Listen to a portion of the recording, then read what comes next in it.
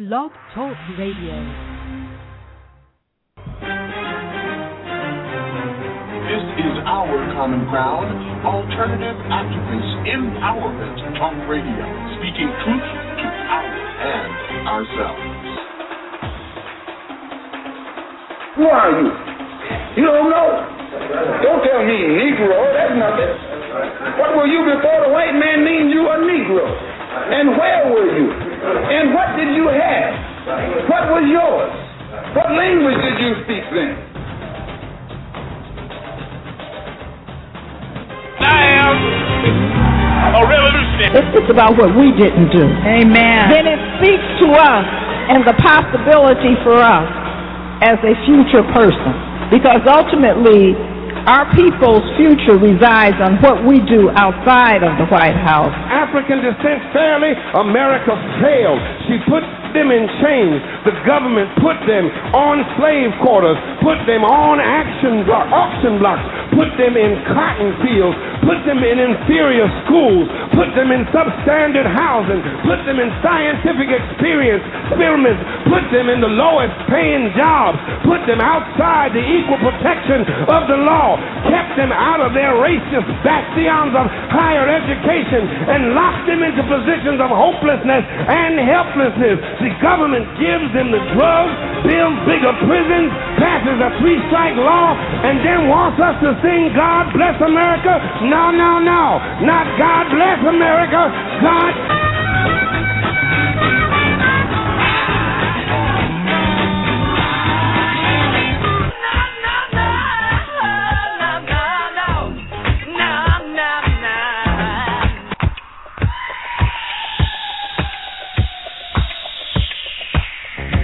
Our Common Ground with Janice Graham. Our Common Ground, speaking truth to power and ourselves.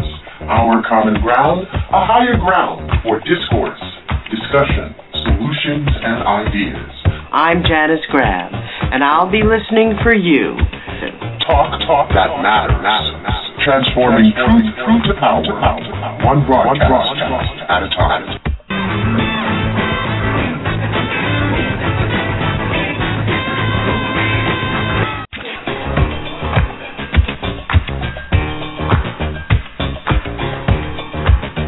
And now to Our Common Ground with Janice Graham.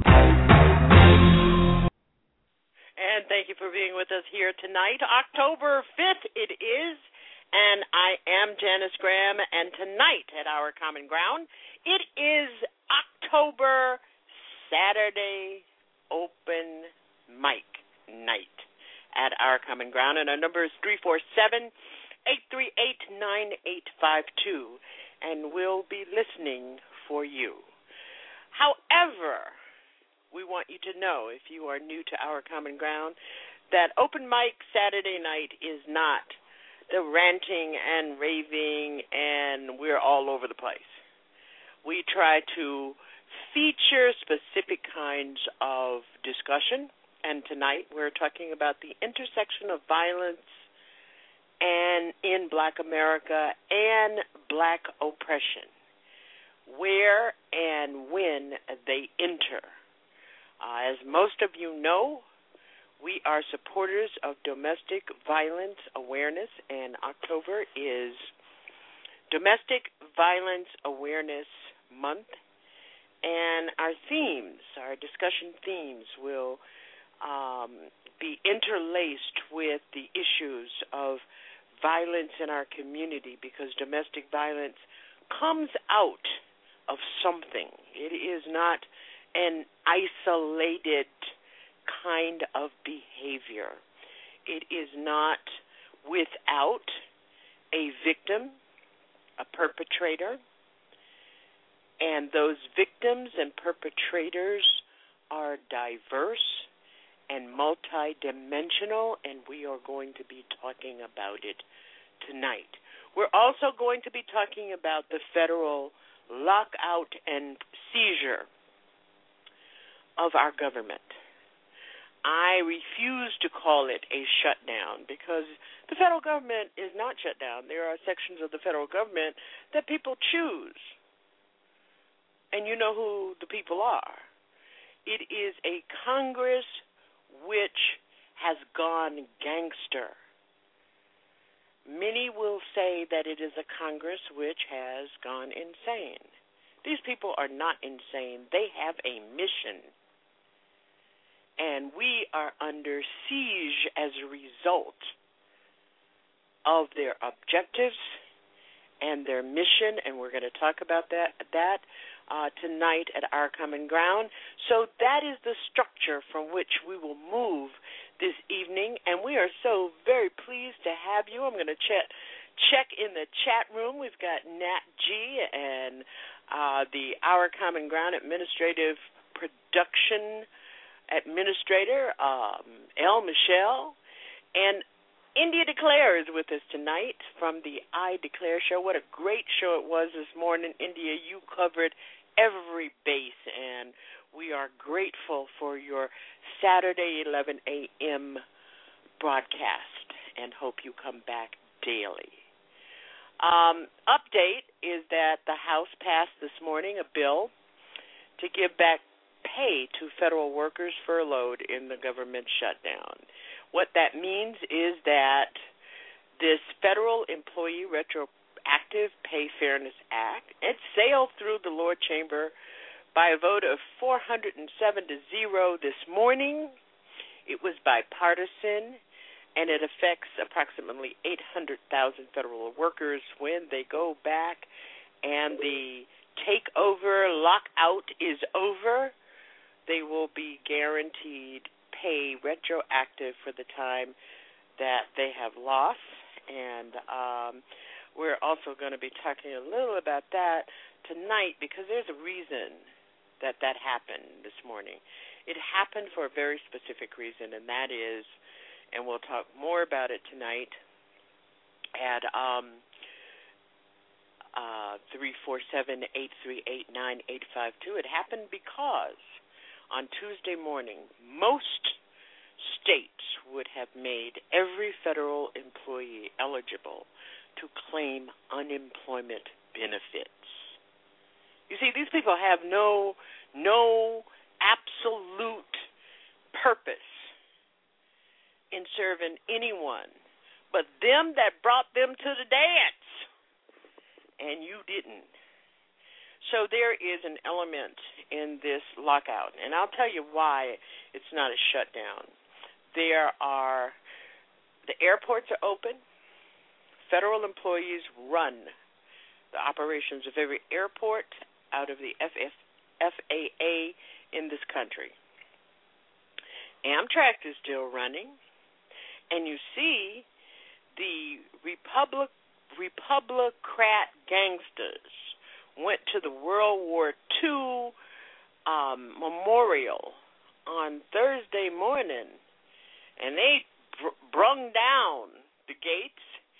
But there were federal employees, federal park people, what is called in this lockout, federal employees who are designated as accepted employees.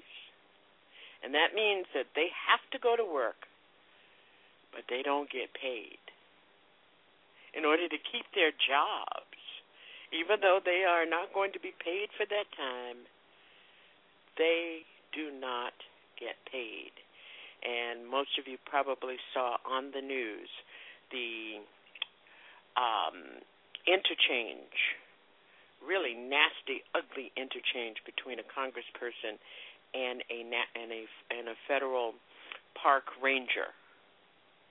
And she said she wasn't ashamed because the congressperson man told her she ought to be ashamed. She ought to be ashamed for those gates being closed. This shows you the absolute power and how power is absolutely corrupted in our Congress.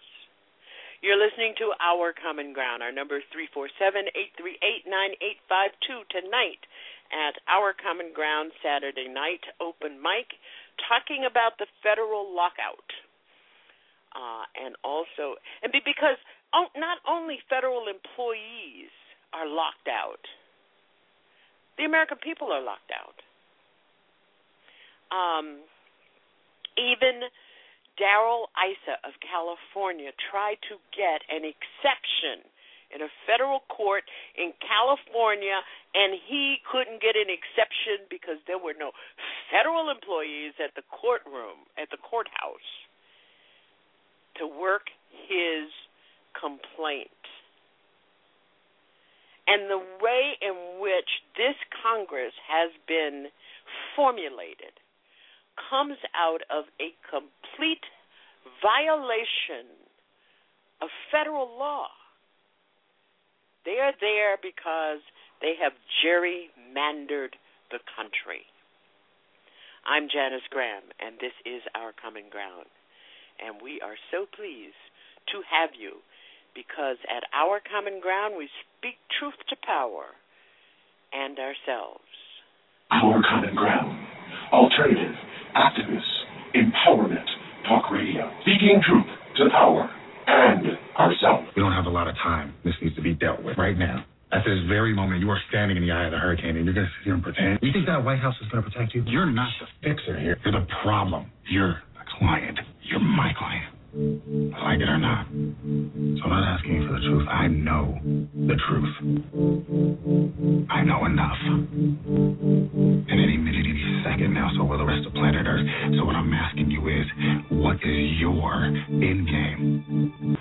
You know who we are, you know what this is, and don't pretend you don't. We do what needs to be done, and we don't question why. We put the personal to the left. It doesn't matter who gets hurt, doesn't matter what gets broken. It's not the thing that needs fixing. It does not matter.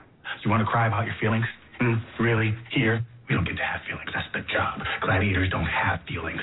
We rush into battle. We're soldiers. We get hurt in a fight, we suck it up, and we hold it down, and we don't question.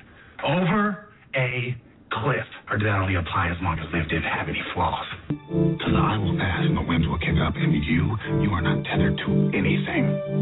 But I'm here, and I will be your anchor, and I'm the only one that can see you through this who will fight to the end. So snap out of it.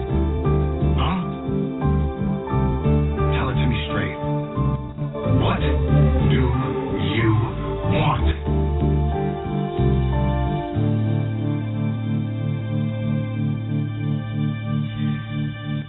Our Common Ground.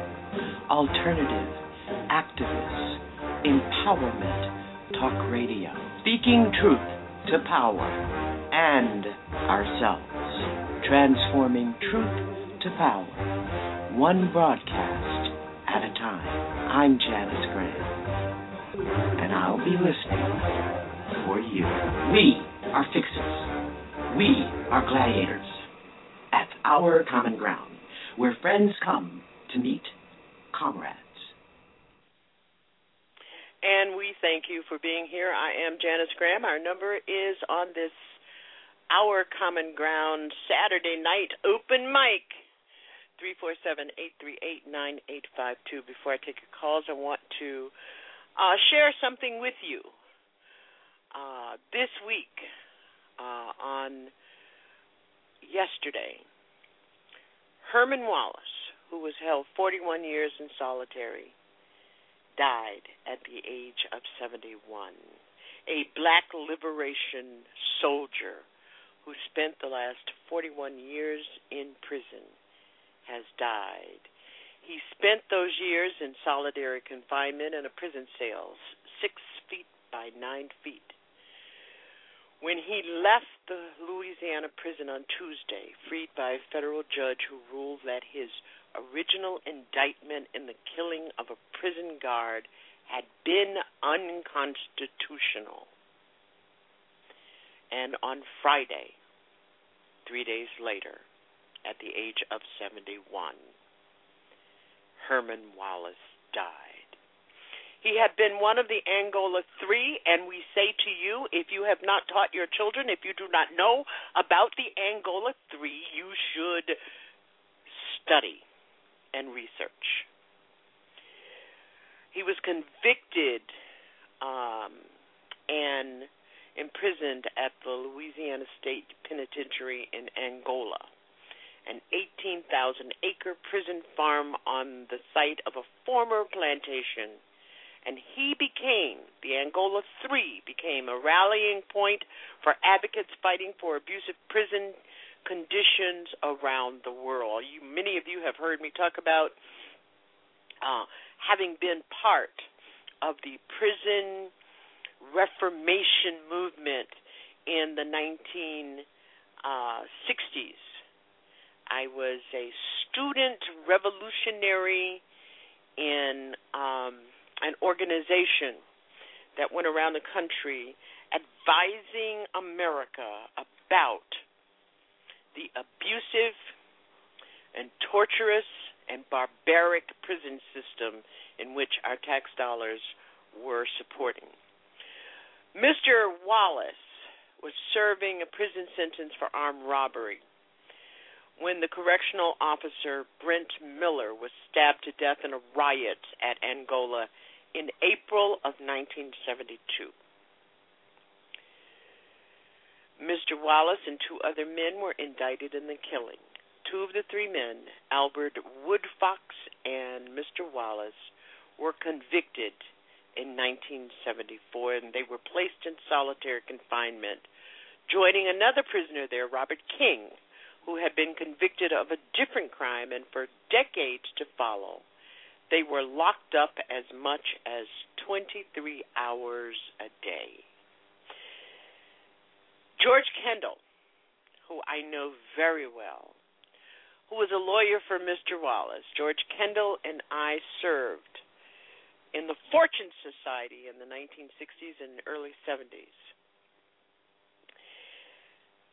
confirmed the death of Herman Wallace, and he said in an interview that his client's original conviction was a travesty based on shoddy evidence, and that the man, Mr. Wallace, had been kept in solitary confinement because they had been members of the Black Panthers. The Black nationalist group officials worried that they would organize the prison. And even from solitary, Herman Wallace worked to improve prison conditions and to press his own appeals. He gained a lot of attention for a project that he embarked on with Jackie Sumel, an artist who had struck up a correspondence with him and asked him to describe his dream house. She then rendered his imagining into a scale model of the house, which became an art installation seen in galleries in a dozen countries. And what Herman Wallace said about that project is that it helped him to maintain what little sanity he had left. He said it helped him to maintain my humanity and dignity.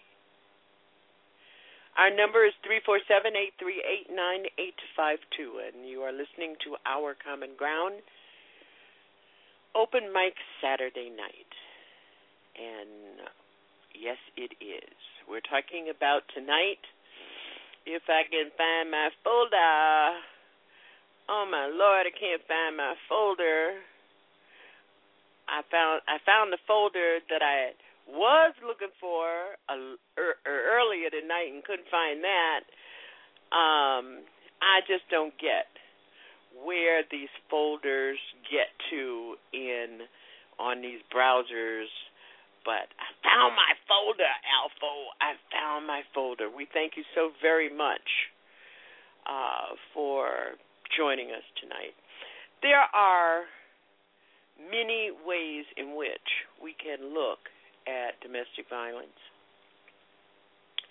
One of the ways is that the way in which we often look at it has to do with intimate partner relationships where both physical and emotional and verbal violence take place.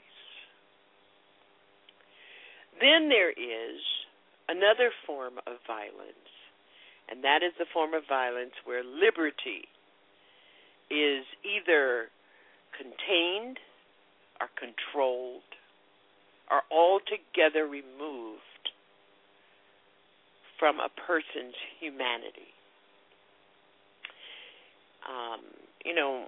When I went to law school, I had to learn a lot of quotes and when I was in high school, because I was a high school debater, I had learned a lot of quotes.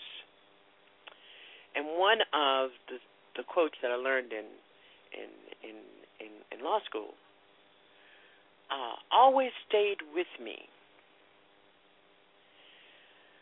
And it was from Thomas Paine. And he said that, and here's a quote, "He that would make his own liberty secure must guard even his enemy from oppression.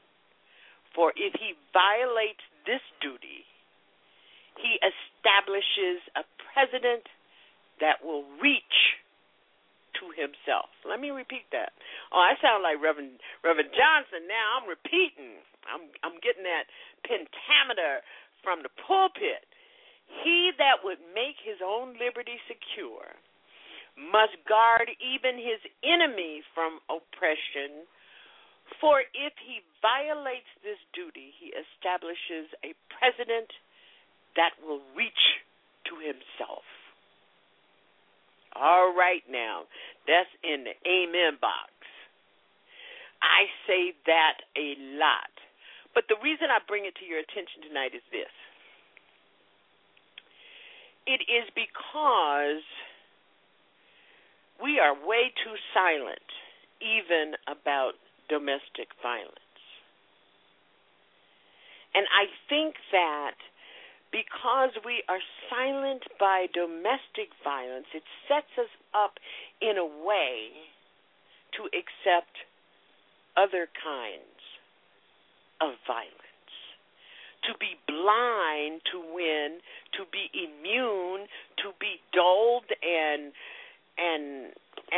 become almost insensitive to violence. Now, you're probably asking, what the hell is she talking about tonight? Well, I'm going to tell you what the hell I'm talking about. Let me take you on a tour of what happened in America this week. Let's just start with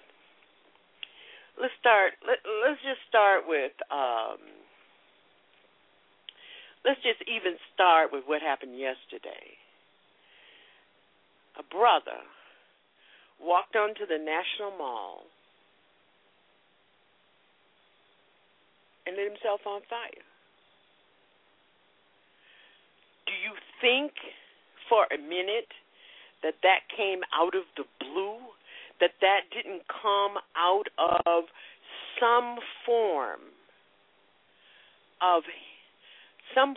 some place that this man would be?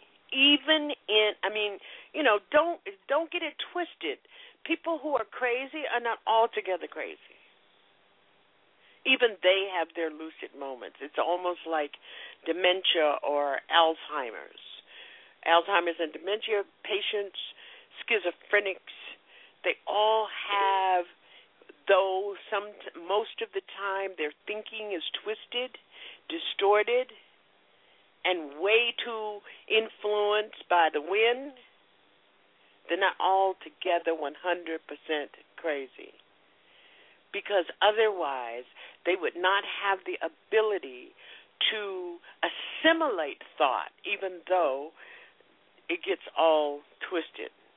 I ever tell you I had a friend who was schizophrenic, and she was brilliant, a physicist who graduated from Radcliffe College. They're going to let women go to Harvard at the time that she graduated. Graduated from Radcliffe College as summa cum laude, and went into MIT, got a master's degree and 2 doctorates in different forms of physics. She was a little bit odd. Her father was a very famous scientist, and so but she was good at what she did, and she was a researcher, and she was teaching at MIT, and she went to France for the summer and got into some, as she would say in her schizophrenia, some bad mushrooms. And it was like there was a fissure, both an emotional and intellectual fissure that went on in her life. But she would see things happening around her through some kind of, like, you know, those things with the glasses, with the colored glasses. Can't think of the name of that thing right now, but that's how she saw things happening around her life and the world. And one day she was explaining to me about the bad mushrooms. And in her fissure, she explained that while she was in France, they went out to have a fish dinner, and the fish had eaten poison, which made the fish grow poison mushrooms, psychedelic mushrooms, and when she ate it, that's what happened to her. But what she explained to me was that part of the reason that she was always so confused was because things happen. And she was explaining to me that the FBI and the CIA had come to her house and they demanded her passport and they demanded her identification. And in the course of this discussion, because she's schizophrenic, she flipped over to, and I was in the back seat. And, of course, this was a fascinating conversation as far as I was concerned. I had never had a conversation with a schizophrenic. So I asked her, how did she get in the back seat? And she explained that some men had come and kidnapped her to bring her to the hospital because she didn't have her credentials. And what were her credentials? Her credentials were things that they required in order not to kidnap her. But what she was really explaining, as her sister explained to me, that on her way, when she had this schizophrenic break, when the police had to bring her to the hospital, they were looking for her driver's license because she was in the car. She actually stopped her car in the middle of the Massachusetts Turnpike, got out, sat down on the pavement, and started writing. But in all of that, she did see some kind of, clarity. There were things. She just had put them all together wrong. So that's what I'm saying about how we see violence. Now, let me go to what happened on October 3rd in Washington, D.C. A woman by the name of Miriam Carey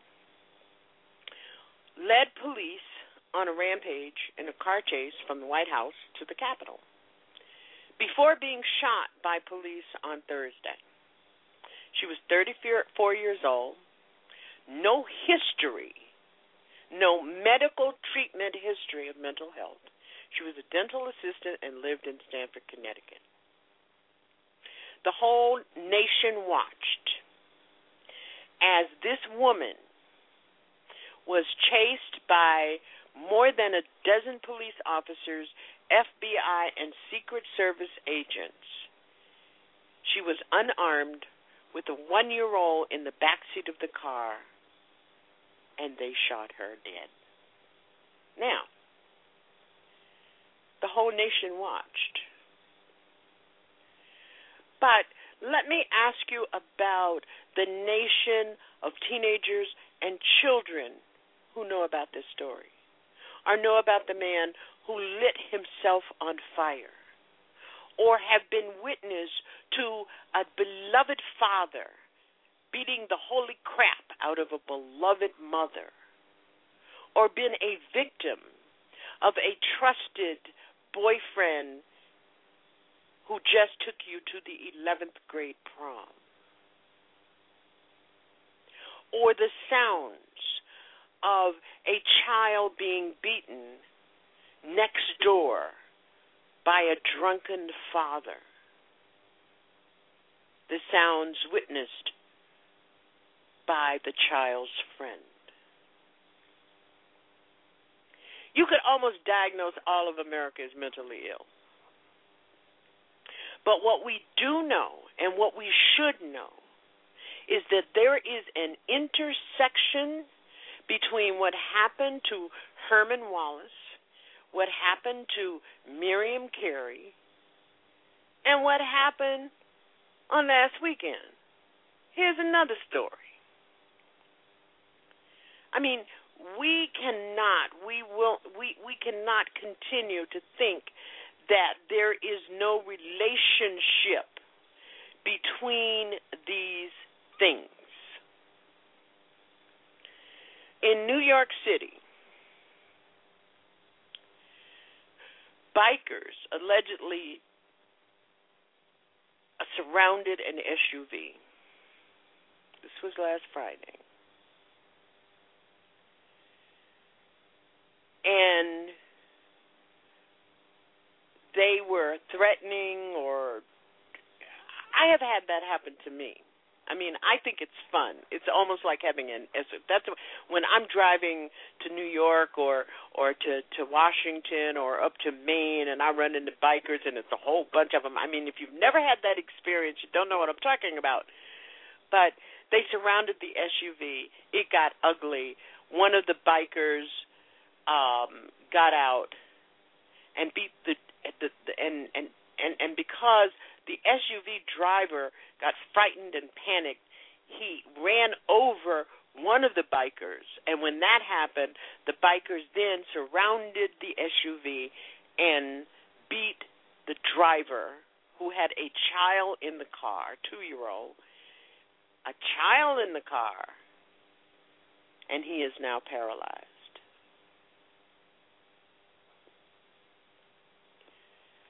We may think that these are news reports, but this is exactly what violence looks like. It is the reason that our sons are perpetrators, our brothers, and our uncles. If you don't connect the dots, you are lost in this issue. This is why our daughters, our mothers, our aunts, and our sisters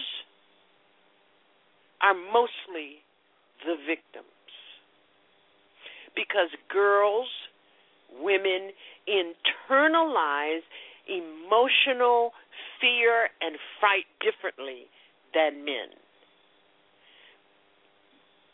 But because we are silent, and you know you're sitting out there and you're thinking, well, you know, I don't say much. My uncle's beating on my aunt, but I don't say much because it's none of my business. It is your business because you, one, are a witness and you are internalizing it. So you can't see how Miriam Carey and the nation was victimized by the Washington, D.C. police, the FBI, and the Secret Service on Tuesday, on Wednesday, Thursday, whenever day it was. If you don't understand the dots, call me and ask me about them. I am willing to talk to you about it, but I am saying to you tonight that if you do not understand how an injured race of people cannot bear another layer of violence which drips into, forms another layer of oppression because we end up being black. We can't do anything about our circumstances. We can't say anything about our circumstances, and we cannot change our circumstances, and that is what violence does and how it ups the ante on oppression. You're listening to Our Common Ground. 347-838-9852, and we will be right back. Needs to be dealt with right now. At this very moment, you are standing in the eye of the hurricane, and you're going to sit here and pretend. You think that White House is going to protect you? You're not the fixer here. You're the problem. You're a client. You're my client.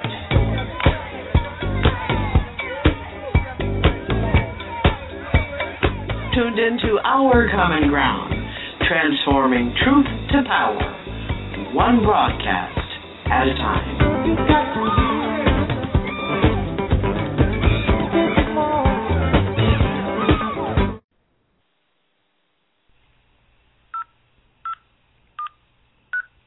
You have 15 unheard messages. First unheard message. Hey, calling to see where you are, who you're with, and what you're up to. I haven't heard from you since lunch, and it's almost 4 now. Call me back. Third unheard message. I know you're hanging out with your friends. You aren't supposed to hang out with them if I'm not there with you. Are you trying to hide something from me? If you really cared about me, you'd let me know where you are. You need to call me back right now. Eighth unheard message. You need to call me right now. You can't just go off and hang out with your friends and not tell me. And you can't ignore me like this. I'm going to keep calling till you pick up. Don't you dare ignore me. Constantly checking up on you, demanding all your time, extreme jealousy, controlling who you spend time with. Know the signs of abuse. Don't remain silent. Think about it, talk about it, take action.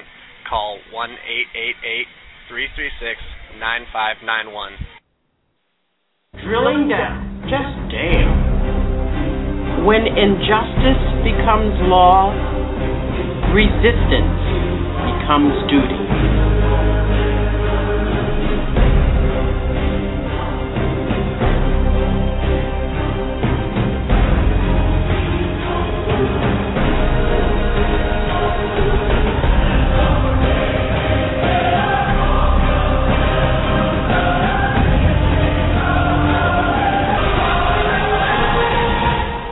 This is Alpha, hosting the best of Pushback Talk Radio. The Alpha Show, only at TruthWorks Network.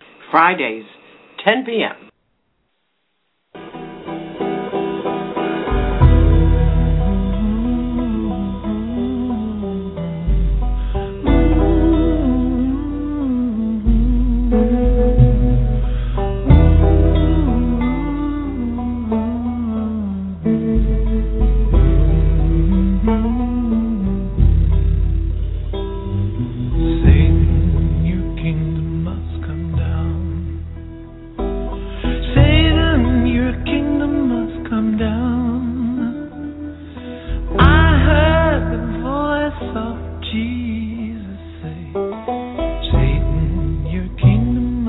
You're listening to Our Common Ground. Our guest tonight, Frank Schaeffer, author of Birds flying high, you know how I feel. Sun in the sky, you know how I feel. Breeze drifting on by, you know how I feel. It's a new dawn, it's a new day. You're listening to Our Common Ground. For me, yeah. This is Saturday Night Open Mic, 347-838-9852. And I'm feeling good.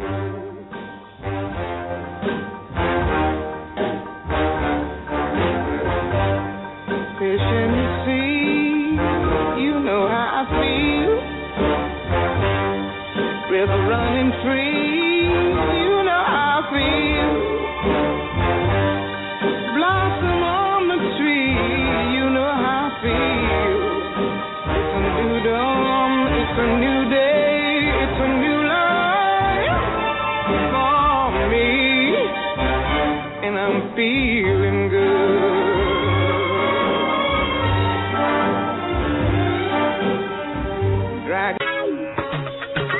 India Declare, real, raw, and right now.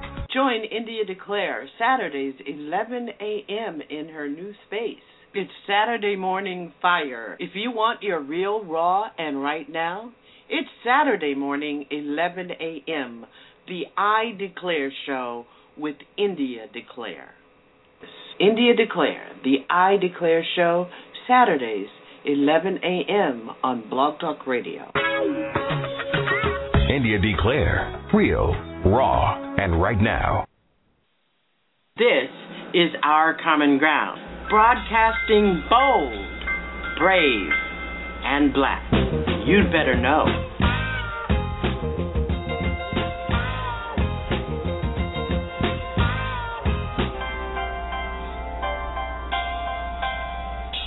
Let me stop procrastinating. Standing here unmarried. Find my emancipation. Now back to Janet.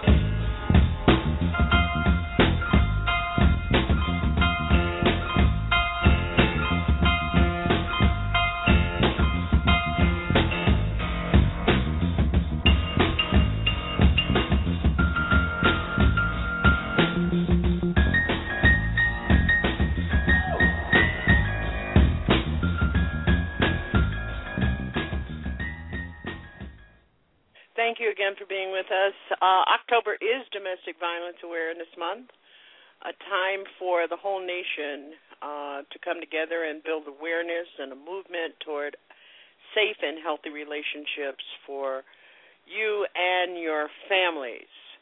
I want to underscore here tonight, and if you'd like to talk with me about it, our number is 347-838-9852. Your silence, your acceptance of violence in our community is corroding, will not protect you or your loved ones. Domestic violence, if you don't get it, is around safety and healthy communities for all of us. Now, some of you may say, well, what is domestic violence? It touches every person in our community and our society as a whole. It violates a person's dignity, safety, and basic rights. And I will not, not tonight, not here on Our Common Ground, where we speak truth. We speak truth to ourselves. Have a discussion about, well, women do it too. Shut the fuck up. We know that. We know this.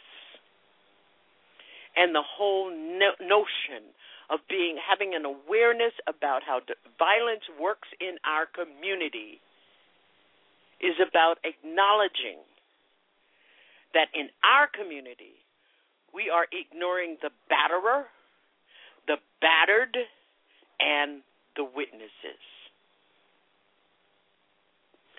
347-838-9852. I can talk about it all night long.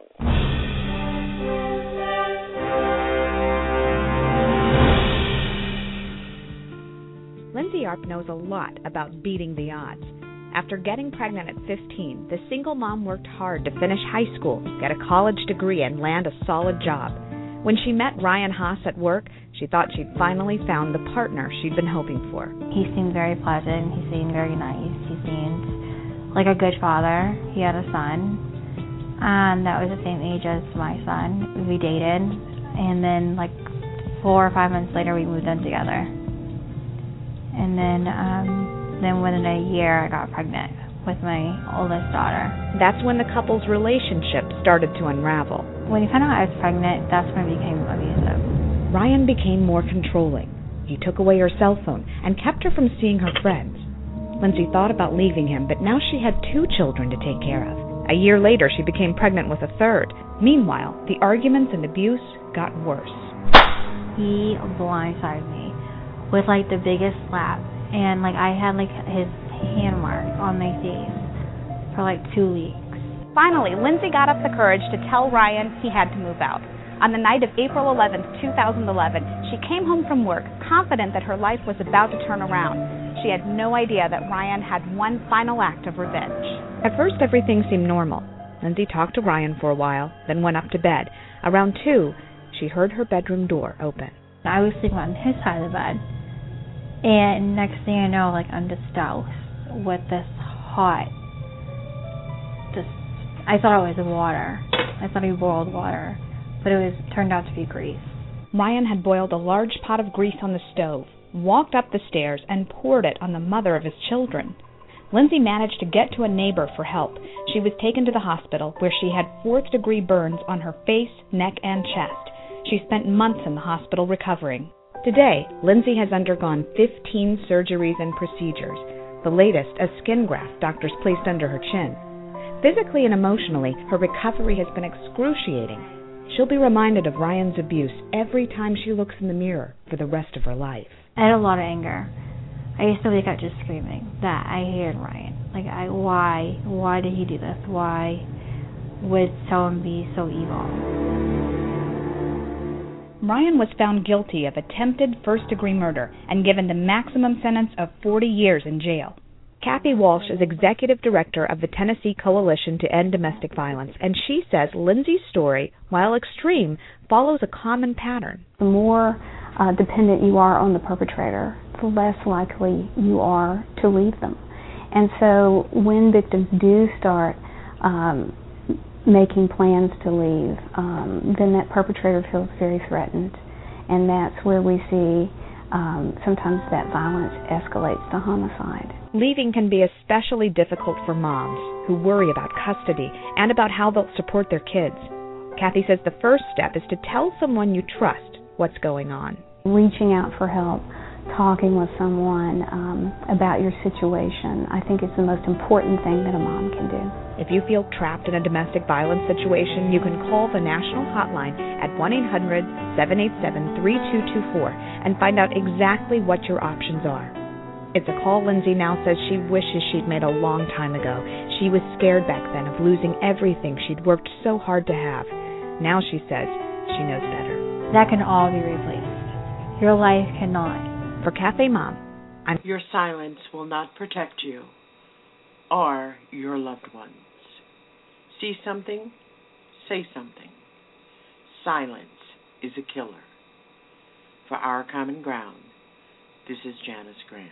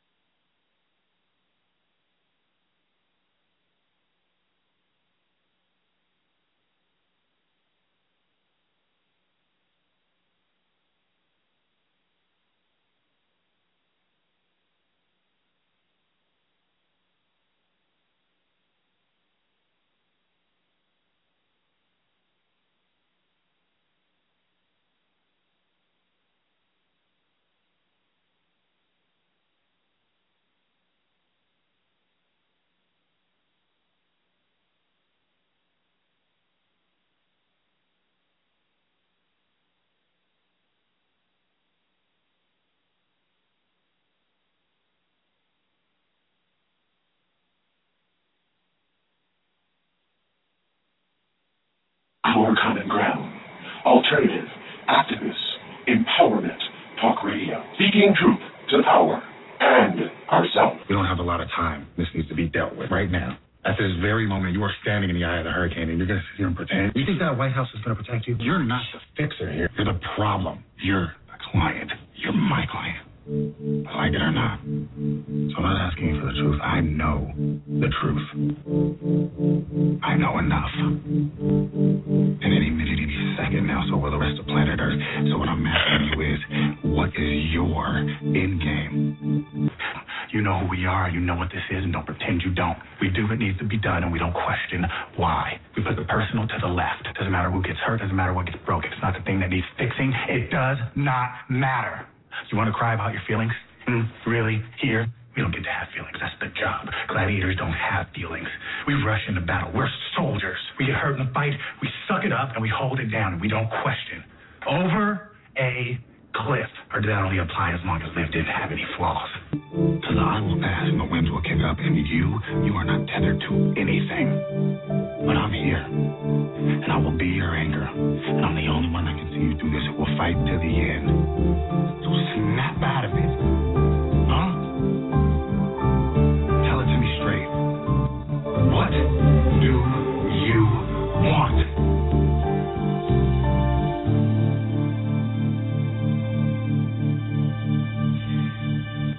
Our Common Ground. Alternative, activist, empowerment, talk radio. Speaking truth to power and ourselves. Transforming truth to power. One broadcast at a time. I'm Janice Graham. And I'll be listening for you. We are fixers. We are gladiators. At Our Common Ground, where friends come to meet comrades. And I'm wondering if we really are fixers, if we really are gladiators, if we really do just want to go over the cliff and forget all about it until you have to get in the car and your daughter is laying in an emergency room with her 3 children alone in, or 4 children, or 5 children, alone in the waiting room when you enter, and you find your daughter, your niece, your sister, or your mother with a broken jaw and broken arms, a punctured lung, because violence has come home. 347-838-9852. What will you do? It will be too late, because that, my friends, is being jumping over the cliff that is at the end of the fall. You're listening to Our Common Ground. We're talking about violence and oppression. If you don't want to talk about violence and oppression, or domestic violence, I'm going to tell you one thing. Nothing is going to change, but people do need to change.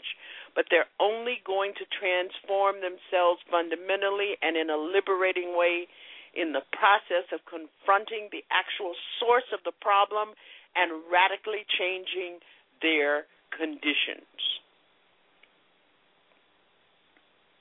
You need to ask yourself, what are the factors that especially young people are responding to today?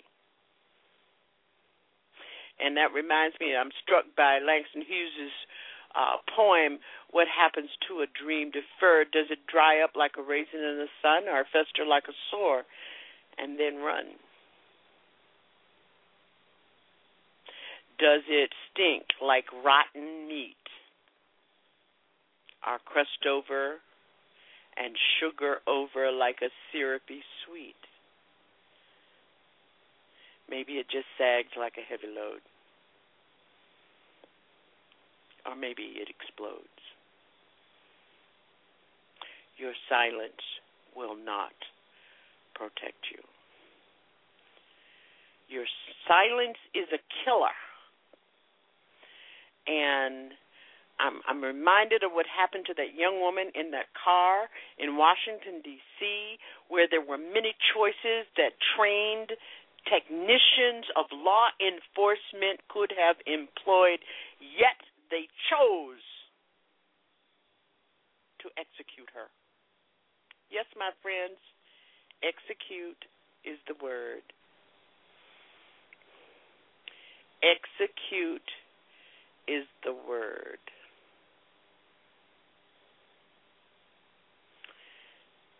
We're at the top of the hour, and this is Our Common Ground, and we'll be right back. But they cry. That's my only advice. Come on now, who do you think you are? Bless your soul. You really think you're in control? Well, I think you're crazy.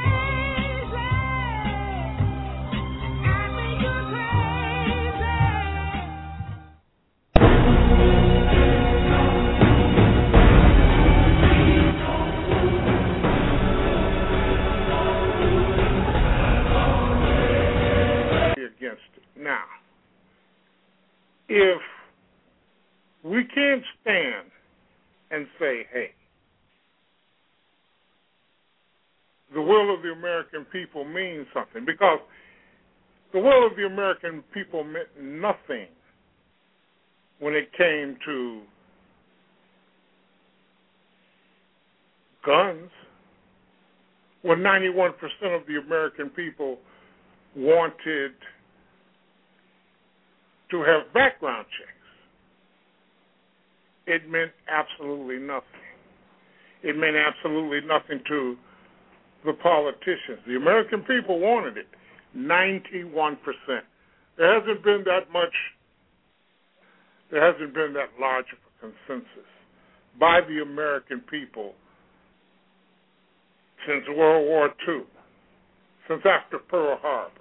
Everybody was good to go. But here, we seem to have come across I would call it obstruction fever. Now, this president knows that the Republicans are going to line up against him.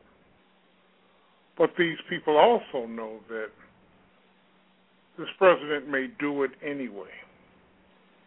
So if he does it anyway, they will be able to campaign for the 2014 and say that Obama took us to war when the American people said no.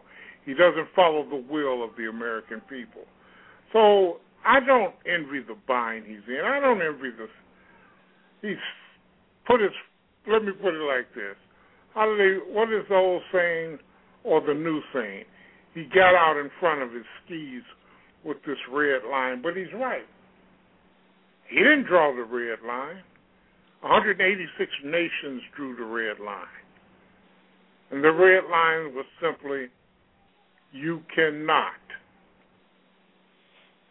use chemical weapons. Now, let's get this straight. You cannot use chemical weapons. So where were we with The Alpha Show on TruthWorks Network, Fridays, 10 p.m. Drilling down, dealing direct, hard-hitting, urban progressive political talk radio. It's The Alpha Show, 10 p.m. Fridays. The president, he's got his war. Folks don't know just what it's for. Nobody gives us a rhyme or reason. Half of one doubt, they call it treason. With chicken feathers all without wonder. God damn it, trying to make it real compared to what suck it to me. Truth Words at TruthWorks Network. A politician, not not a prophet. And that is true. I've made that argument myself. But it is only true to an extent. Because he did not draw on political sentiment when he got elected. He drew on something deeper. He drew on a spiritual reality, and when he did, then he took on a certain spiritual responsibility.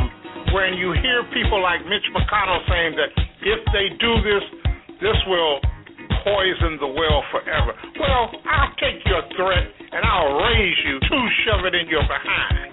Serious talk for serious science. Truth Warriors at TruthWorks Network.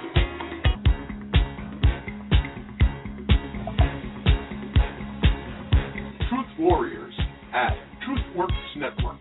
Spirit Matters Talk Radio. Soul of Fire with Dr. Matthew V. Johnson. The Alpha Show with Alpha, your host. Straight out of Chicago. Just Damn Talk Radio. Advanced Urban Progressive Talk Radio at TruthWorks Network. Serious Talk Radio if you dare.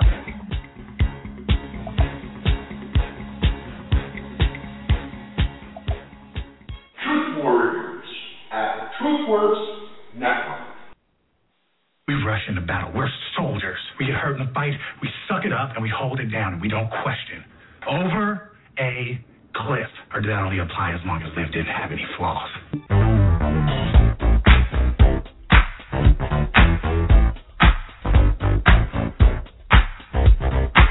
You're listening to Our Common Ground, speaking truth to power and ourselves, broadcasting bold, brave, black.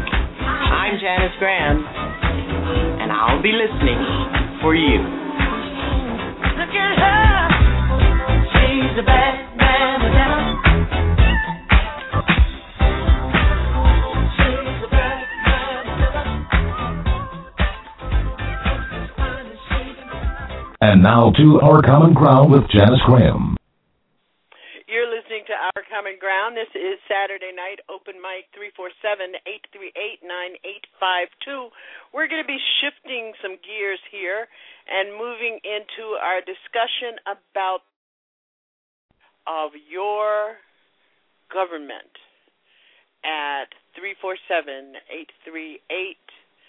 347-838-9852. We're going to go to our phones and take a call on our first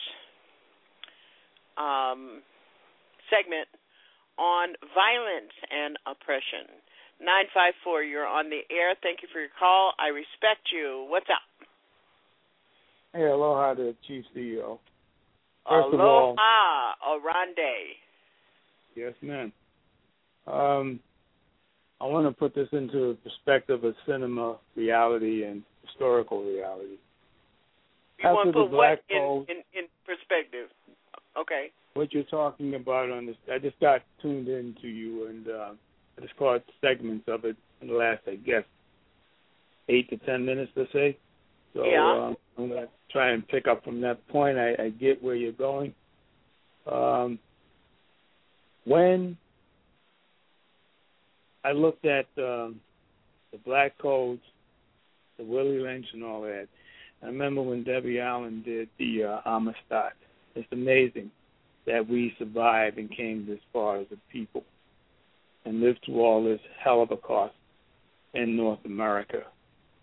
You know, now I see where this modern day thing has gone, and it angers me, and I'm not bewild by any of this. I see how we've tried to implement our way into this reality, you know, where, and I'm going to sound like this. I'm an old school chauvinist, if this is what you want to call me. I never push my baby's carriages when I see certain things. And I'm seeing how this society has debased and effeminized African-American men along with other men, but primarily African-American men in this country. Where I could see 5 or 6 women and a little 5 or 7-year-old. This is one particular instance. This isn't the general populace of the reality, but it's there, you know. And I even addressed that. I told these sisters, I said, wait a minute. 6 of you sisters, and you got the 5, the little boy pushing the carriage? I said, no. Is that what we're about? That's what you think you've arrived and come to? No. I've always carried my children. And if I had to push the stroller, I was by myself. So I'm saying that to say... What is your point, thing, Aronde? The point is, when you and sisters come out here and talk about violence, domestic violence, you know, the whole community suffers. Wait, hold the fuck up for a minute.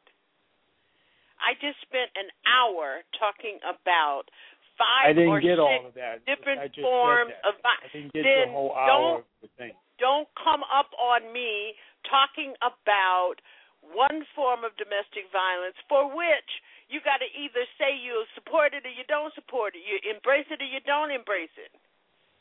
Because if you embrace violence against women, you also embrace the kind of violence against all humanity. Let me share this with you. I don't embrace violence between nonsense and bullshit. I went to a war and fought and killed people, all right? So let me share that with you in reality. And that is related to domestic and violence. And I took that choice. I went.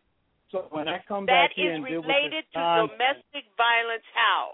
It is related to domestic violence. I'm asking you how. How? Because there's no justice, and when you keep debasing of people, that even if you got money, you got all these white folks, rich white folks in this country committing all these crimes, murdering everybody, their own people, but yet the jails are full of black folks. So there's plenty of domestic violence going around here. I don't want to get angry with you about this, but this is a reality conversation, right? So don't sit here and talk street to me because you don't have that kind of street in you, sister, and I'm not putting you down. So don't give me this white woman bullshit about domestic violence. That don't work for you. You will never convince me that domestic violence is a white woman's issue. Domestic violence is a black man's issue. Domestic violence is a black man's issue. Domestic violence is a black woman's issue. Domestic violence is a black community issue. Domestic violence is a black children's issue. Domestic violence is a black future issue. I'm very much aware of that. And it does not matter. Much aware of that. It does not matter. It does not matter.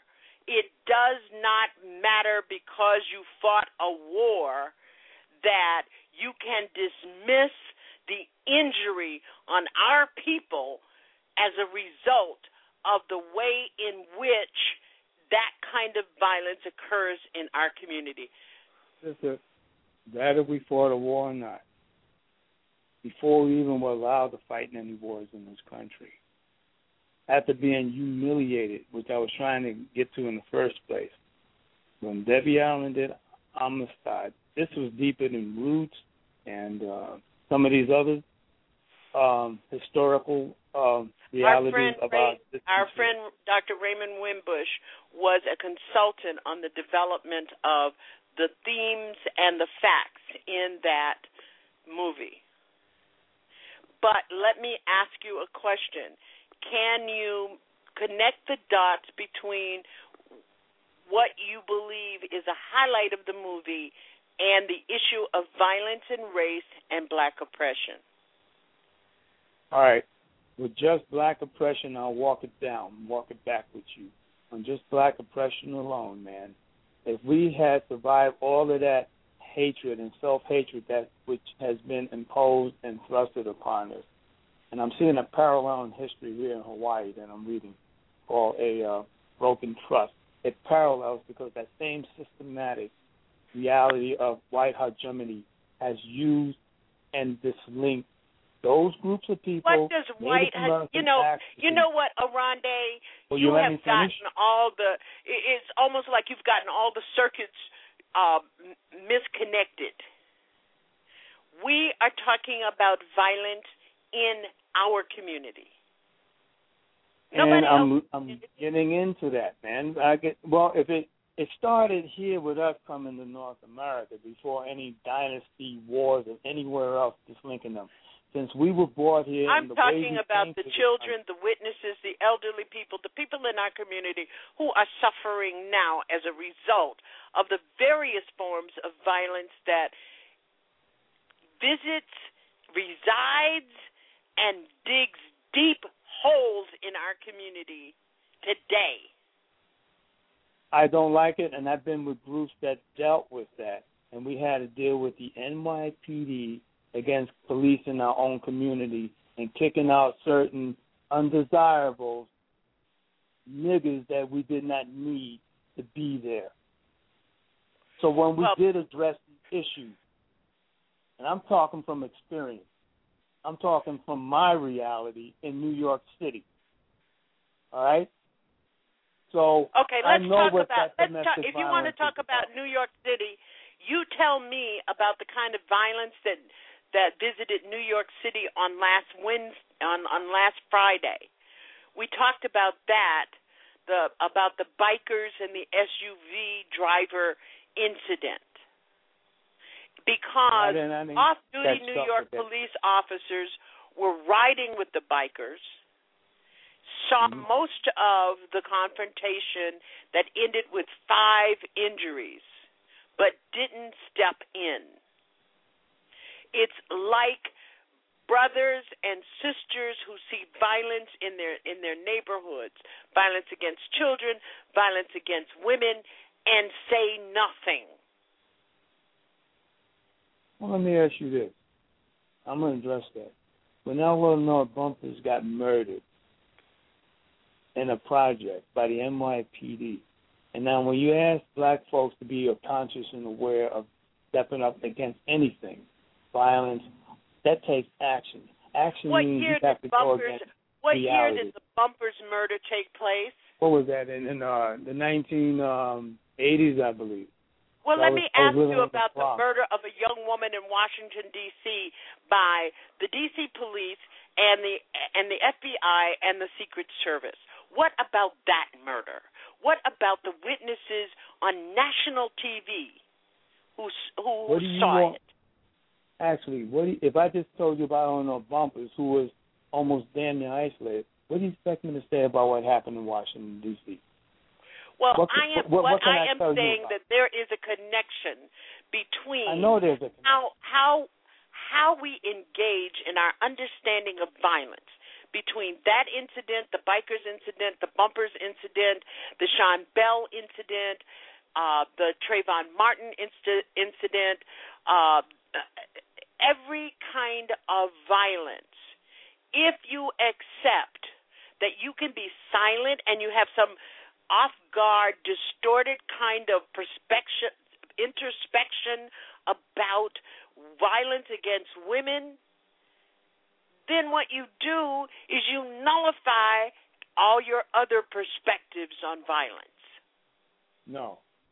I'm saying this out of respect for you and our family.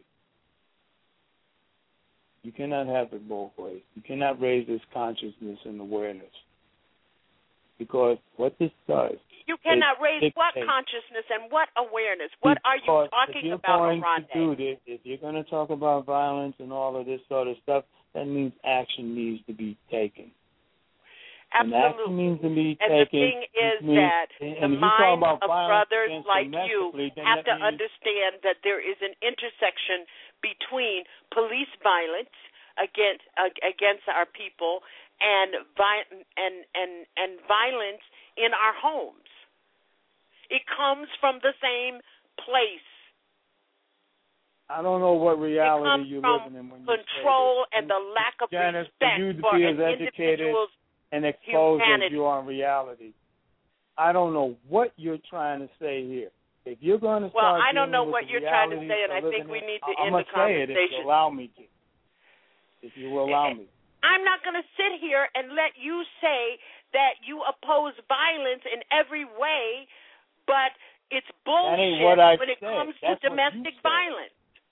No. If you want to raise the consciousness of any people against violence, In order to stop that violence, you're going to have to be violent to stop the violence. Oh, Jesus. Ain't nobody getting sit up here and get slapped upside the head anymore, man. And I know you much wiser than that system. Well, that's delusional, man. I this ain't directing it towards the domestic violence. I'm talking about if you want to raise that awareness and this consciousness in this country, if that's the case, so what are you? How are you going to stop saying? it? What are you saying? What is the bottom line of what you're saying? If you're going to raise this consciousness against stopping this, ain't no peaceful demonstrations happening anymore. You haven't heard me say a damn thing about any demonstrations. We have got to change. We have got to change the infrastructure in which we address these issues. And it starts with the people in our neighborhoods. It starts with the people in our communities. It starts with men standing against violence of any kind. I open up with that, and let's not be realistic. You cannot have violence of any kind. That's some fairy tale bullshit. When the brothers stood up we'll measure who lives in La La Land. I gotta go.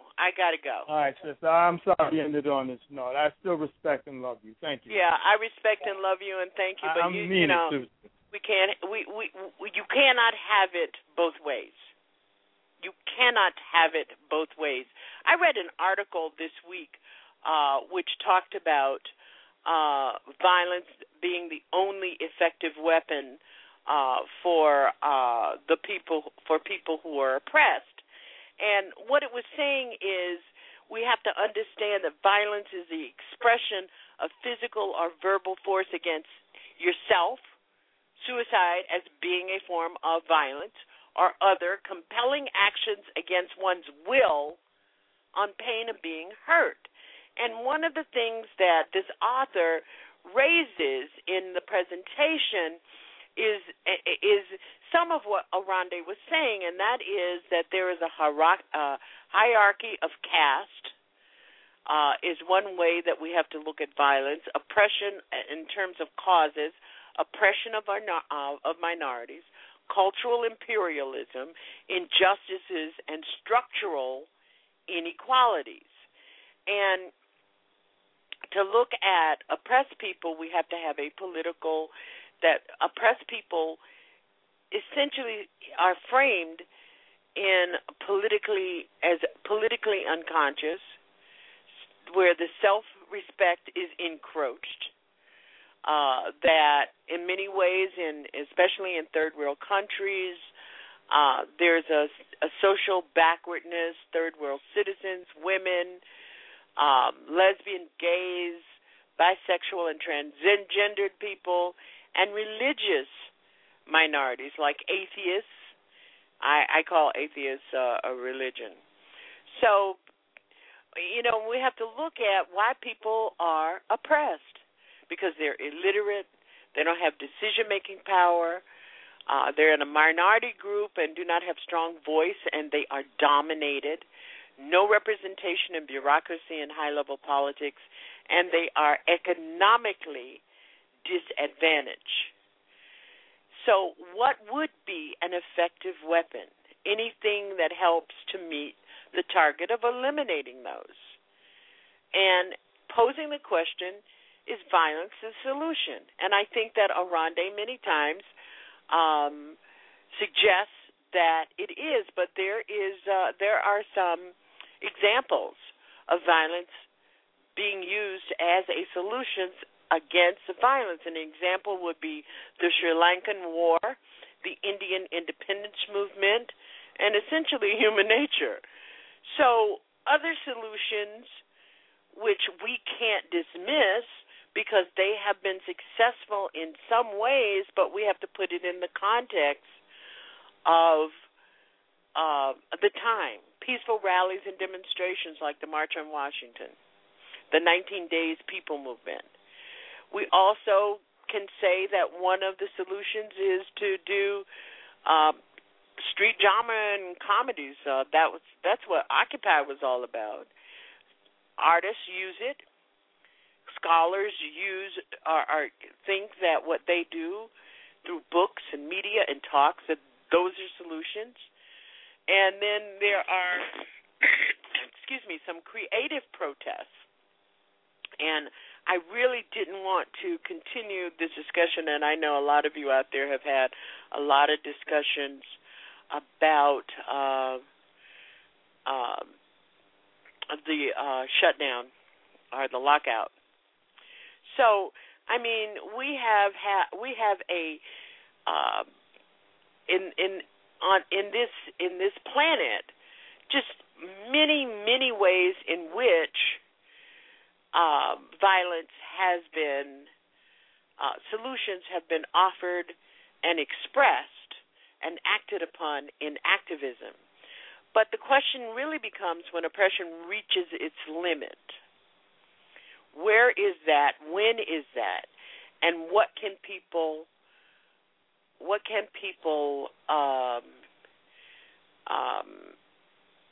expect? Now, and Aronde was, and he may not know it, he was pointing to some of the ways in which violence is effective against fighting violence. Mao Zedong in China. Christians fought the Crusades. Pandavas fought against Kauravas. And laws like Stand Your Ground, laws that justify violence for self-defense. There was also the 2000 movement of 2000 BS in Nepal. So, but I'm suggesting that in this time that violence counter optimum oppression. That, to counter ethnic cleansing, genocidal violence, linguistic and cultural dominance, to fulfill non-negotiable demands. This is when violence is used for a drastic change and as a last alternative. But I don't think we live in a time where we have put together the infrastructure for that. So oppression is the greatest violence, and that is what I'm saying, Aronde. And to fight against it is always justifiable. But violence against oppression is justifiable. But violence against violence has not worked. Violence should be the last alternative to achieve something and should be only at extreme conditions. So I don't like to have unpleasant conversation, but you can't get away. You can't expect that you can get away with talking about one form of violence and that it is an oppression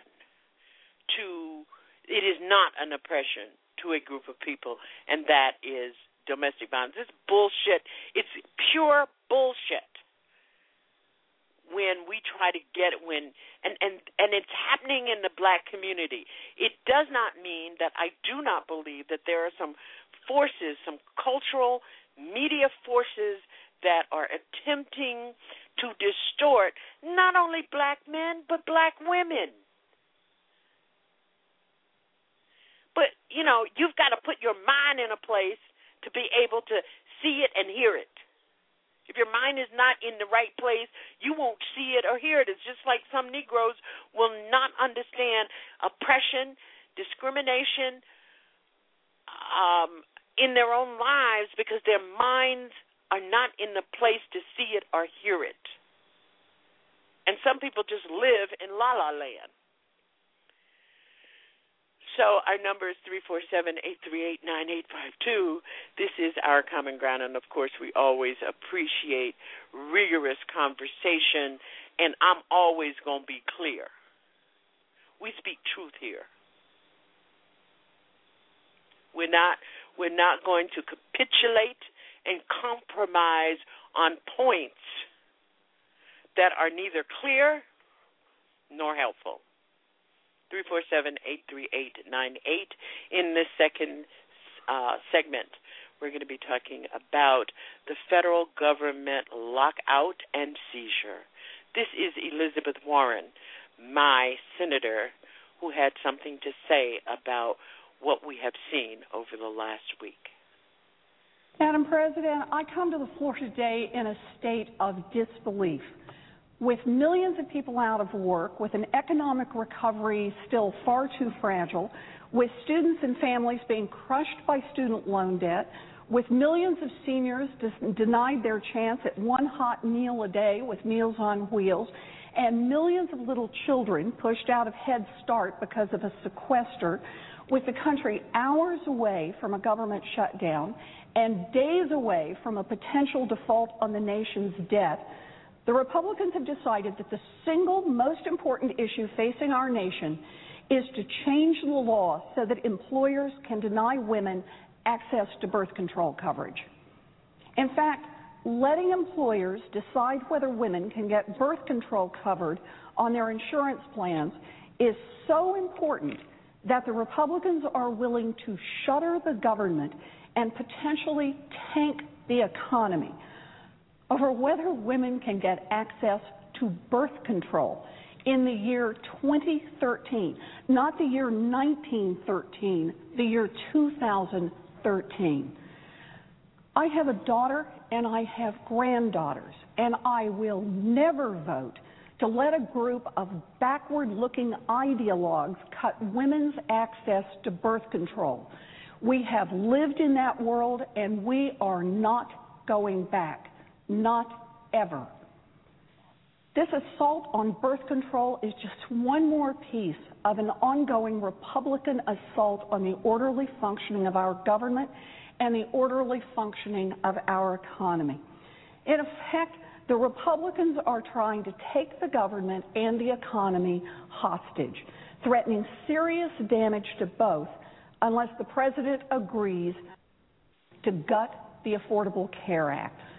I see things like this, and I wonder what alternate reality some of my colleagues are living in. So let me be very clear about what is happening in the real world. The ACA is the law of the land. Millions of people are counting on it. People who need health care coverage, people who need insurance policies that don't disappear just when they are at their sickest. Women will get insurance coverage for birth control. The law is here to stay, and it will stay. Earlier today, the Senate emphasized that reality by flatly rejecting the Republicans' newest ransom note, just as we did last week. Now, we are just hours from the government running out of money. We haven't fixed the sequester because of all the obstruction. We haven't finished a budget because of all the obstruction. We haven't even passed a single appropriations bill because of all the obstruction. The least we can do, the bare minimum that we can do, would be to pass a continuing resolution to keep the doors open and the lights on. We can ensure that over 1 million federal workers aren't simply sent home for no reason. We can avoid a government shutdown. But the Republicans have refused to do even that. They have continued to threaten to shutter the government unless the president agrees to gut the Affordable Care Act. The Senate rejected that position twice, yet the Republican response has been to continue to threaten to shut the government down. These threats may continue, but they are not working, and they will never work, because this is democracy. And in a democracy, hostage tactics are the last resort for those who can't win their fights through elections, can't win their fights in Congress, can't win their fights for the presidency, and can't win their fights in the courts. For this right-wing minority, hostage-taking is all they have left, a last gasp of those who cannot cope with the realities of our democracy.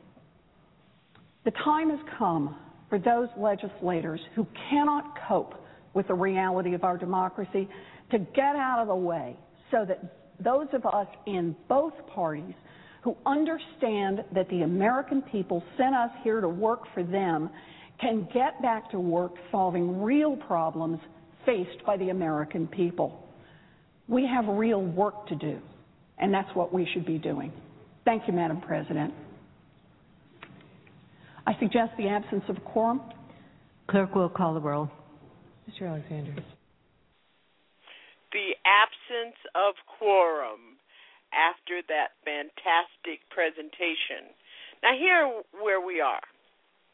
There are a couple of things that I have a problem with in the way in which we're talking about this lockout. First of all, it is not a shutdown. Tomorrow, you will wake up to find that more than 40,000 Pentagon employees will be called back to work. Here's the federal rule. The federal rule is that when there is a furlough, that the federal government has to inform an employee 24 hours before they have to report.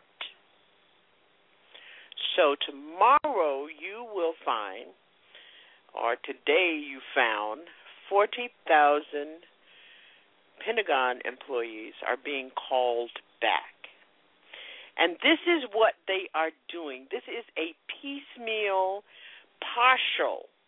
only a partial shutdown of the federal government.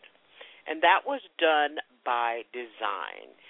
And it is unfortunate that the Democrats in the House did not catch it, and that there are some Republicans who are not part of this Tea Party insanity, did not catch it, and require that if you're going to call for a shutdown, there should be no exceptions.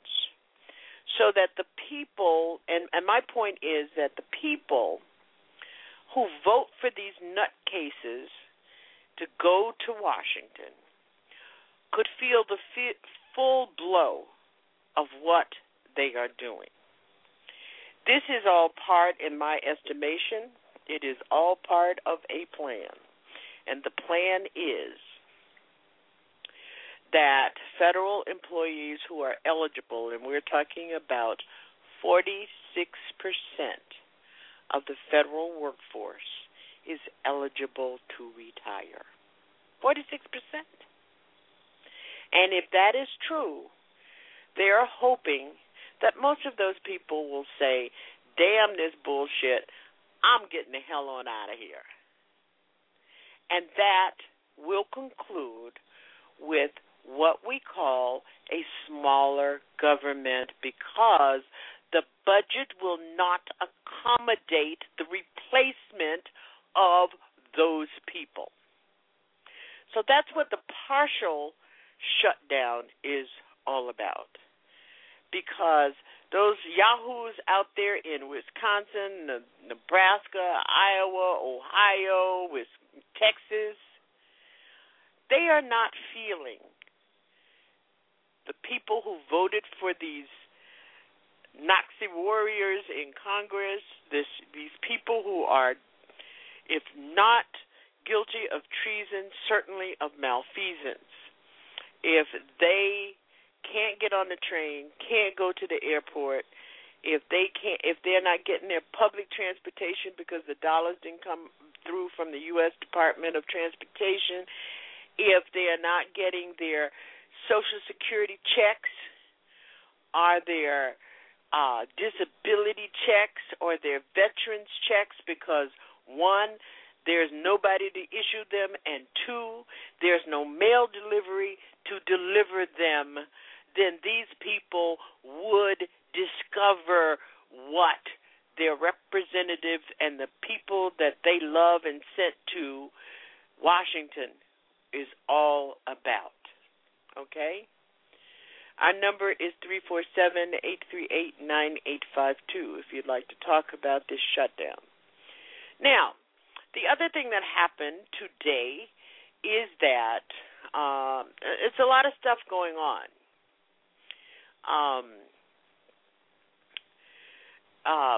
with the government shutdown in its fifth day, many Republicans have conceded that that Obamacare or the Affordable Care Act, Health Care Act, was just smoke and mirrors around this thing. And Dennis Ross, a Republican from Florida, added his name on the list on today, saying the matter now boils down to pride. Pride of what is my question? But this is what is going to happen. Even though the president expects that the debt ceiling will be raised by Congress, I think that he is very positive, very positive about that, but I'm not so sure. What do you think? We want your calls at 347-838-9852. How are you feeling this lockout? Because essentially what has happened is for poor and disenfranchised people, they've been locked out of government services that are needed. They've been locked out of being able to use their government. Agree or disagree? It's 11:42, and we're going to go up to 11:45, and then we're going to go into our deeper consciousness segment, and coming out of that, we will be getting out of here. 773, you're on the air. I respect you. I promise. I am not on the warpath. I am just at my wit's end about the lack of activity. We should be in the street after a young woman was gunned down and murdered by law enforcement when they had the option to do something different. I think this is Alpha. Alpha, help me out here. Hey, Janice, this is House. How you doing? House. I'm sorry. All right. I don't know your personal telephone number or anything. Good to hear from you. I am so goddamn fed up with what's going on in our community. You know, we done forgot about Troy Davis. We done forgot about Trayvon Martin. We don't give a shit about George Zimmerman anymore. We let things happen. And by the way, for an update, the young man that set himself on fire on yesterday on the National Mall has died. Wow. He was a brother. Yeah, he's a black man. Yeah. Was there ever any discovery why he even did that? This was a self-immolation, I think it's called? Well, you know, it's just like this Miriam Carey thing. They hide behind investigations. Okay. Well, you're right. Every case, I don't think you're on any kind of you're intentionally being mean, but you have a point you're trying to get to, and there's too many walls people are putting up. Even if it's just the walls of, you know, their understanding as they've gone through life. And that's the trick. You know, we all get bombarded with stuff that kind of gets us off the original intention and our original direction. We get these distractions.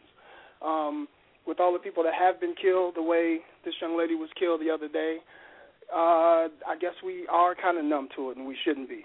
The way the police have been militarized, and the way black folks have been targeted, with the war, not just the war on terrorism, but the war on drugs, and all this suspicion and all this.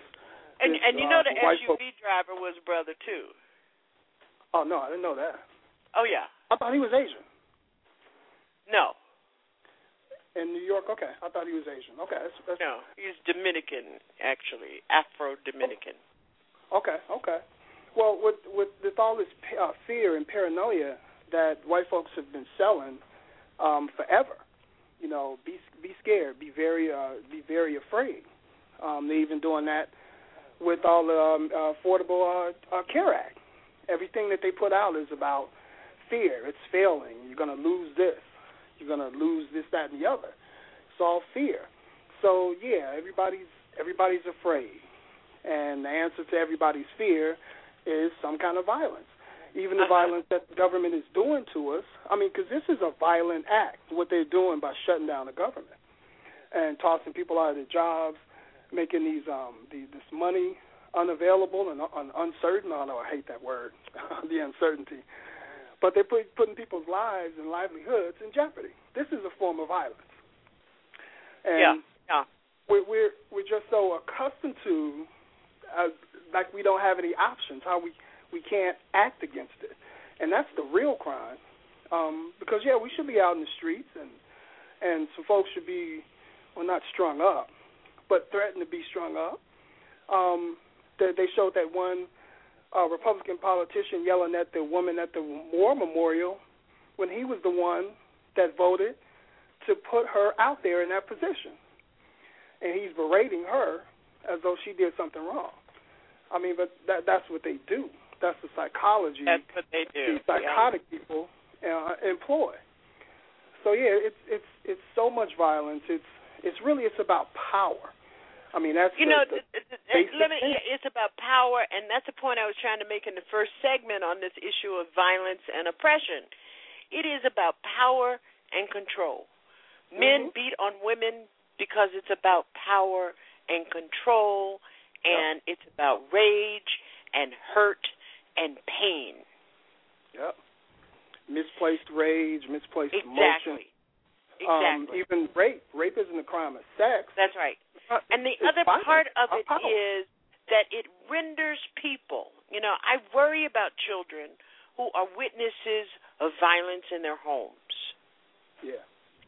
I worry about them because it is an environment that teaches them, black children are taught in a home where the father is beating on the mother of silence.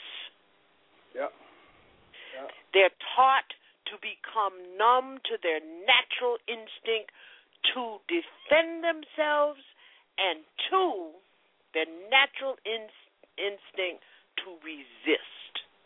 And that is why it is a black community issue. Yeah, I can agree with that. Because in addition to the society in which we live, beating the hell out of black folks day in and day out, children and mothers and fathers go home to having the hell beat out of them some more. Yeah. And I believe that we have come on this journey from chains to change, and we're at a standstill because we keep getting the hell beat out of us on a daily basis. After a while, our brains come to believe we have no power. We are the children of Shaka Zulu. To defend ourselves is in our DNA in a mighty way. But we let people put all of these extra injuries on us, whether it be men beating on women or women beating on men or adults beating on children. We have got to stop it somewhere, and we can only start at the place where we are. You get me, House? I get you 100%. 100%. As a matter of fact, I think it's pervasive through white supremacy. I mean, 10% of the population controls this earth, and their biggest fear is that folks would get together and take it back. So everything is fixed for us to fight each other versus them. Absolutely. Economically, literally, and that's the game. Yeah, and it absolutely. keeps working over and over. So I get you totally. Yep. Wholeheartedly. Okay, I got to go. We got to go into our segment. I got to get control of this show. But I really appreciate your call. I appreciate the calls of Aronde, all of you that are in the chat room. Thank you so very much for being with us tonight. Tell somebody. Tell somebody. This is the weekly national town meeting where we get down, as you can tell. For your new listeners, it ain't always this way, but sometimes it gets that way. You know what I mean. I'm Janice Graham, and we're going to go into a segment that we think is very important. And then we'll say good night. Pausing at Our Common Ground for a moment of deeper consciousness at Our Common Ground, freeing our black mind and opening our black eyes.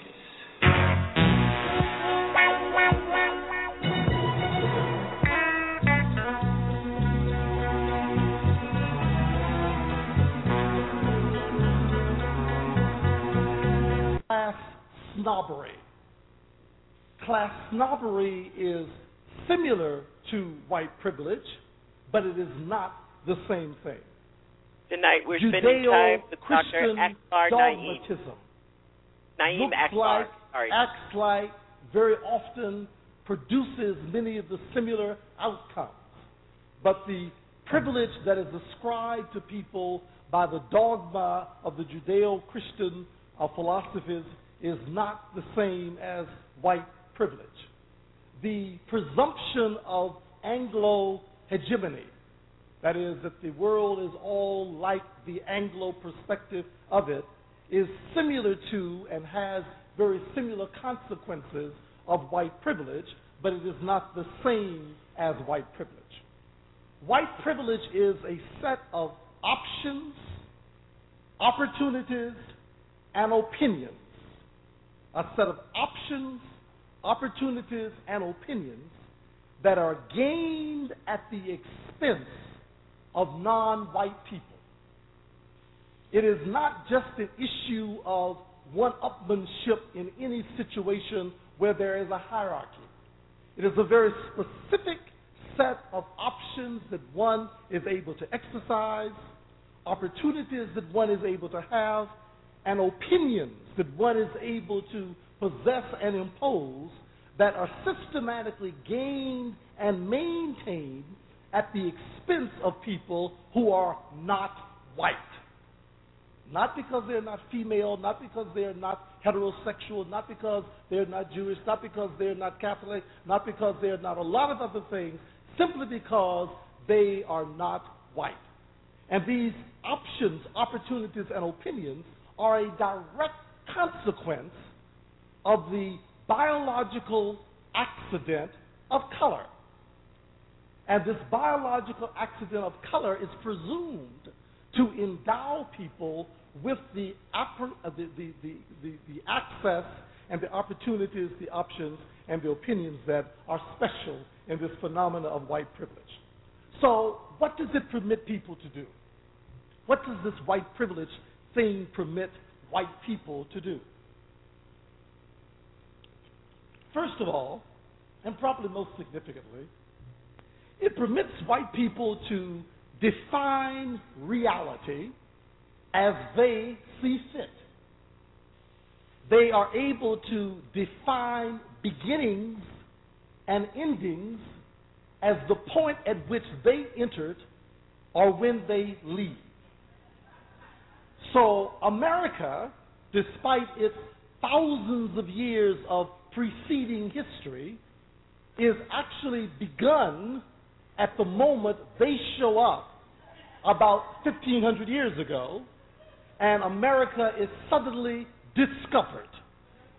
The Aztec, the Incas, and the multiple cultural traditions that had populated this land for thousands of years before Europeans ever found their way out of the mythology that the world was flat and limited to a few square miles somewhere on the other side of the Atlantic, that somehow all of that was dismissed upon their appearance. And they then were able to decide that this place begins now. because I am here. And as a consequence, that began to be what is called the discovery of America. Now, that serves a very important purpose for the people who claim that privilege. They then can freely engage in ignoring any reality which preceded their appearance and to begin to effectively eliminate any contradiction to their imposed redefinition of the reality that they've entered. So they can then wipe out any native inhabitants because they happen to be a nuisance obstacle to the fact that they really don't exist because existence begins when white people came in. So the process then of erasing these barriers and somehow clearing the land from these obstacles to this definition becomes a completely legitimate thing to do. This is not only true in terms of the definition of what America is, it is also true in terms of the definition of what world history is. And we want to thank you again for being with us here tonight at Our Common Ground. Next week, join us at 10 p.m. Saturday. We will have as our guest Wendell Potter, who will be talking to us about the impact of the implementation of the Affordable Health Care Act, the Obama administration, and what it needs to do in regard to this new program and his new book. And we hope that you will be with us. Please take some moments and think through how you are going to advance awareness in domestic violence in the month of October. Don't forget to join Dr. Matthew V. Johnson on Wednesday night, 10 p.m., Soul of Fire and the Alpha Show. At Friday, 10 p.m., and India Declare on her 11 a.m. Saturday morning brunch here at Blog Talk Radio. I'm Janice Graham. Right following this broadcast, we'll be playing some of our favorite tunes. So after we close, you can stay tuned and listen in. We rush into battle. We're soldiers. We get hurt in the fight, we suck it up, and we hold it down, and we don't question. Like it or not. So I'm not asking you for the truth. I know the truth. So what I'm asking you is, what is your end game?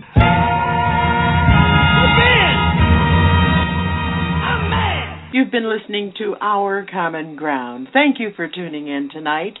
I'm Janice Graham. If it's Saturday at 10 p.m., I'll be listening for you. Next Saturday, join us with Wendell Potter.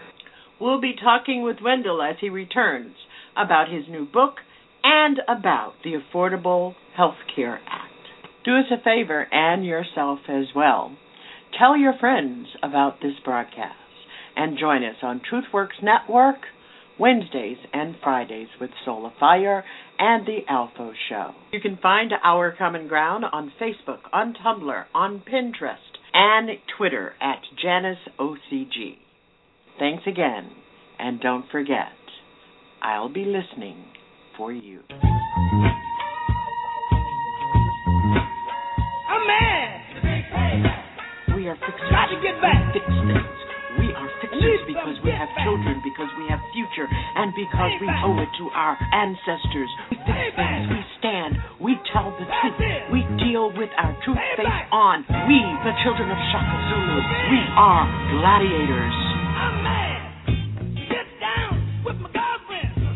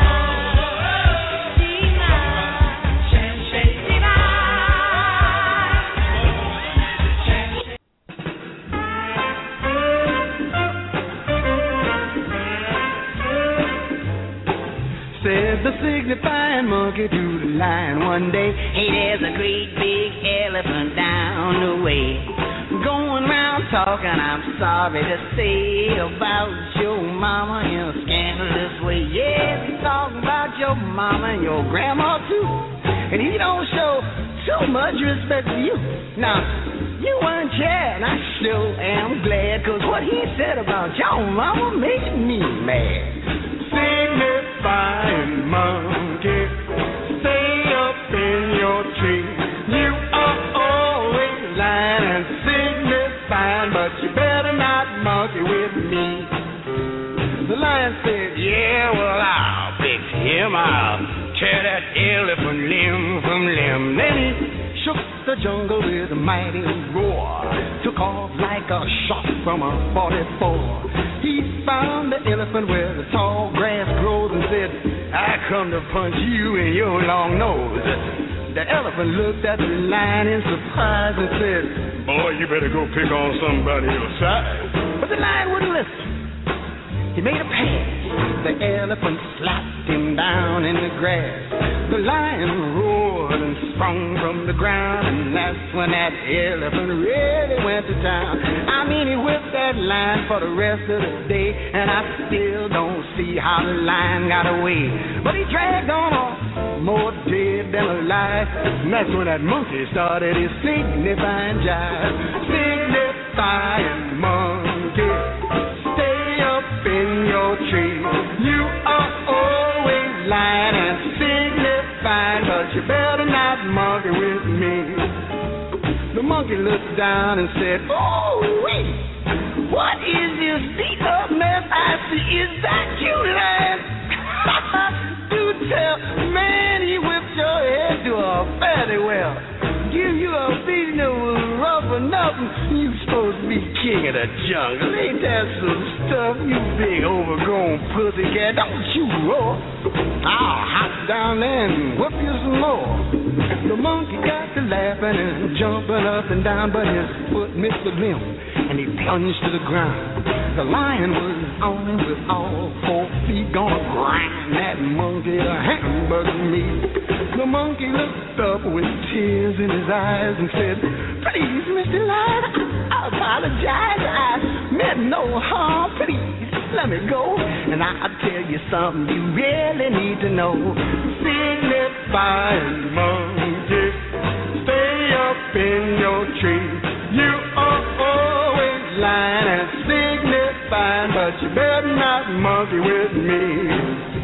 The lion stepped back to hear what he'd say, and that monkey scampered up a tree and got away.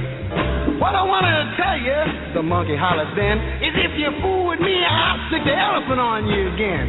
The lion just shook his head and said, you jive, if you and your monkey children want to keep alive, up in them trees is where you better stay, and that's where they are this very day. Signifying monkey, stay up in your tree. You are always lying and signifying, but you better not. No, you better not. You are always lying and signifying, but you better not monkey with me.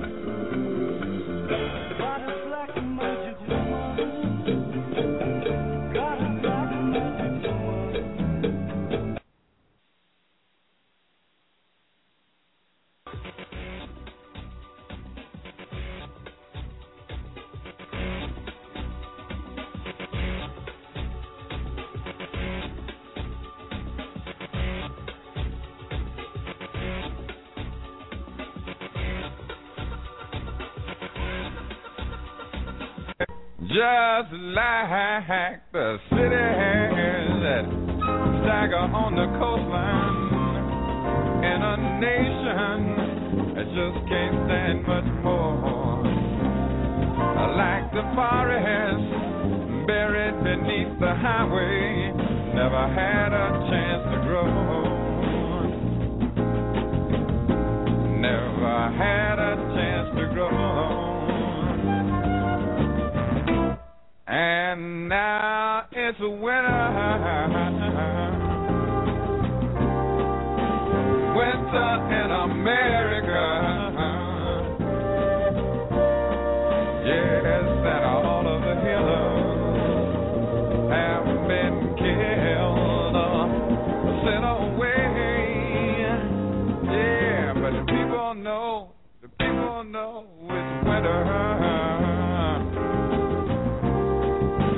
Winter in America.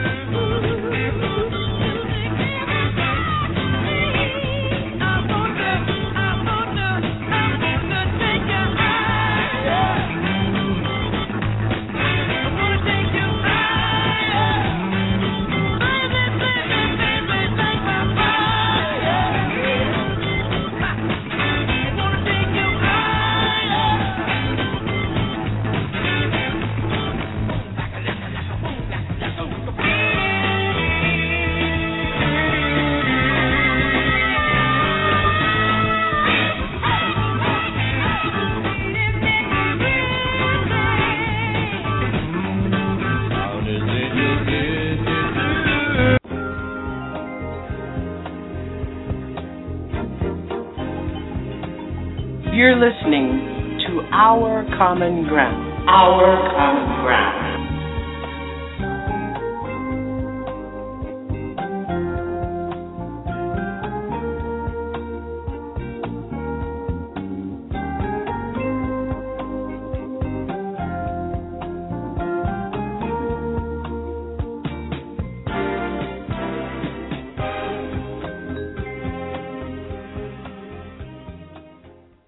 And on this one, we'll say good night. Have a good Sunday, a good week. Birds flying high, you know how I feel. Sun in the sky, you know how I feel. Breeze drifting on by, you know how I feel. It's a new dawn, it's a new day.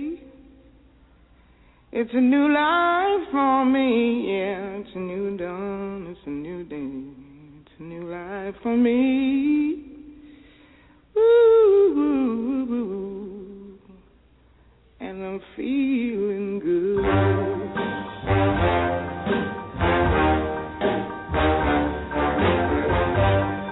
Fish in the sea, you know how I feel. River running free, you know how I feel. Blossom on the tree, you know how I feel.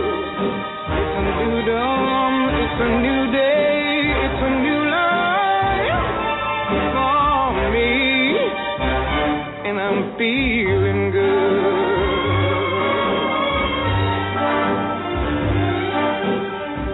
Dragonfly out in the sun, you know what I mean, don't you know?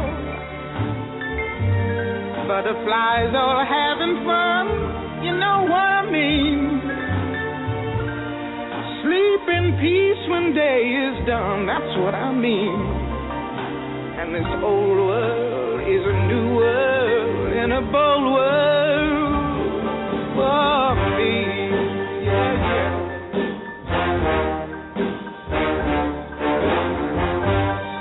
Stars, when you shine, you know how I feel. Scent of the pine, you know how I feel. Lord, freedom is mine, and I know how I feel. It's a new dawn, it's a new day, it's a new life.